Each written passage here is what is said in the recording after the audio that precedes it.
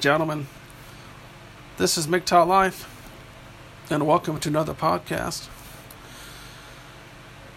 To all my new subscribers, I do appreciate you, and as always, for all my subscribers, I do appreciate you. So tonight's podcast topic is going to be kind of like a reaction podcast to Freaky Jersey Tales and his vasectomy subject. So with that being said, let's get started. Truth be told, I've had a vasectomy myself. Not before, but after my son was born. I'm going to say it was 2 years ago, actually. So my son is 12 now, so he was 10 at the time. And the reason I did that is because I thought to myself, well, wait a second. I tried to be a father, and my ex now lives just far enough away, a couple of cities away, to where it's too expensive for me to travel out to see my son as much as I would like to, because hell, it takes me an hour to get to him and an hour to get back. We're not even talking about the fuel prices. We're not even talking about the fact that I have a 15-year-old car with 260,000 miles on it. We're not even talking about that because nobody cares about that. If you're a man, nobody cares about that. So that kind of goes without even mentioning. But so I'm not able to see my son as much as I would like. And you mix that in with the fact that I was hoping to have someone visit me after the divorce, after that was all settled.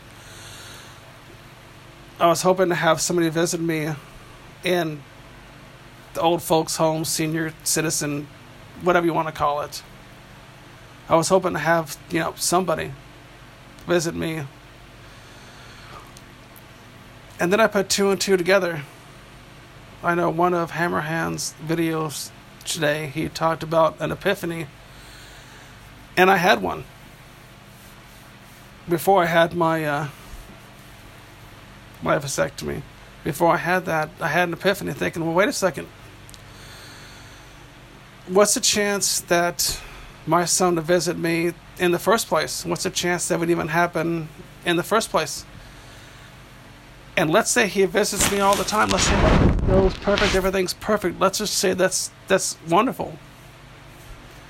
And he visits me, when I could turn in my 50s and my 60s and my 70s, and who knows how long I'm going to last. But let's just say that I get into my 80s and I get to the point where I can't, I need assisted living, and I need, assistance to do my daily activities. What is a guarantee that my son, that is 12 now, what's even the chance that he would have visited me in the first place? Let's see, he has a life in Florida. I live in California. Let's say he's made a life for himself in some other land like Puerto Rico, where Chico Trent's at. Or maybe Boston, where Mr. Foreman's at. Who knows what's going to happen? There's no guarantees on anything. So, let's say he has a happy life that's thousands of miles away, and I happen to be in an old folks' home. I don't plan on living in California any longer than I have to, so I do plan on leaving California at some point. But whatever state I'm in, let's say that he's not able to visit me or doesn't care. Again, there's no guarantees on any of that. So after I had my son, which I don't regret, but after I had my son, I'm thinking to myself, well, shit, there's no guarantees that's going to happen in the first place. And go back to what I said earlier. Let's say it does. In our final moments, when everything's dark, I'll be by myself anyway.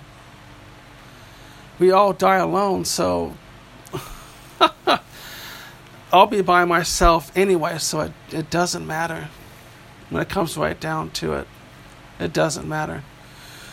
So to have a kid, to have them there at the end, even that's not going to matter anyway.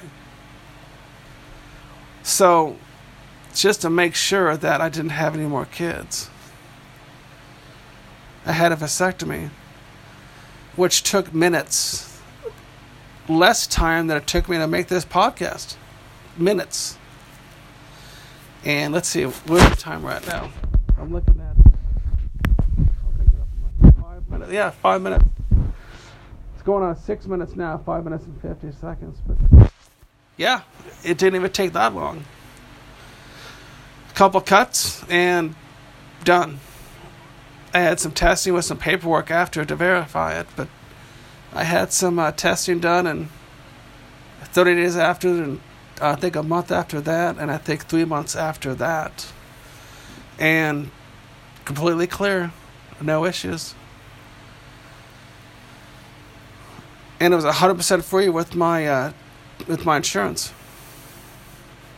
So even if it cost me something, that wouldn't matter. And for me, when I had the procedure, when I had my vasectomy, I had minimal swelling. I have a high tolerance for pain, so it was a pinch here and there, maybe uncomfortable. I slept fine a couple of hours later when I went to sleep. No issues. And they make you wear tighty whities for a couple of days, I guess, to reduce swelling, but even that was nothing to talk about. The technology's there. The training's there. They know what they're doing. It's free. If you have the opportunity as a man, take it. Get it done. You don't have to tell anybody. Freaky Jersey Tales with the woman he was in love with, because that's what men do. Men fall in love with the woman that he was in love with. She had the car salesman kind of tactic, knew what to say and how to say it. I'm sure it was wonderful, because women are, for the most part, wonderful, except if they can vote, then they're feminists. But that's kind of a side thing there. But yeah, they had those discussions, and my wife and I had the discussion before we chose to have my son, before we got divorced and all that shit. But yeah. He would text her, to go back to what he was talking about, Freaky Jersey Tales. He would text her, and the whole time they were together, she would text back right away. She would text him back, and the day after, they had that final conversation about having kids. Funny. She didn't text him right away. So he texted her back, and same thing. She all of a sudden, after all that time was spent, all the conversations, all the great sex, all the great this, all the great that, all of a sudden, she wasn't texting him back because she wasn't getting her what she wanted out of it. Was a child, which is a free paycheck, tax-free paycheck for at least 18 years. She wasn't going to get that, and her clock was ticking. The wall was coming. And so I'm sure that night, after they had that conversation, she had all these things going through her head. And motherhood is so vital to women. It's the end-all, be-all, and the fact that there's going to be a free paycheck coming in the mail. No woman's going to pass that up. It doesn't make any sense not to. Hell, if I was a female, I wouldn't pass that up. Shit. So yeah, she thought about it all that night. And the very next day, like I told you earlier, he would text her and she wouldn't text him back. And she finally did text back and had a little paragraph saying that she could never love him. That's funny. I'm sure she told him that she loved him all the time. But as you know, as a MGTOW, as a red pill, women don't actually love men the same way that men love women. It's not the same. And don't think that it is, because it's not. She just said it because he said it. And when he couldn't provide the income guarantee that she wanted, she thought about it for, 10, 12 hours, whatever it was, and dropped him off at the curb, because that's what they do. It's all about what you can provide for them. And all she can provide is a depreciating asset. Sex at best, it just becomes the same old. And that's if it's good. But nope. He did the right thing, and I'm proud of that man. He did the right thing. I did that for myself, just for the security of knowing I can't be condom jacked. I can't be any of that stuff. That's all done. That's all said and done. I never have to worry about that again. But yes, gentlemen, if you have the opportunity, I'm not telling you what to do with your life, but I had the vasectomy, and I can actually think it was the smartest thing I ever did. And if you had the vasectomy, that's exactly what you're going to think, too. All right, gentlemen. I appreciate your time. And as always,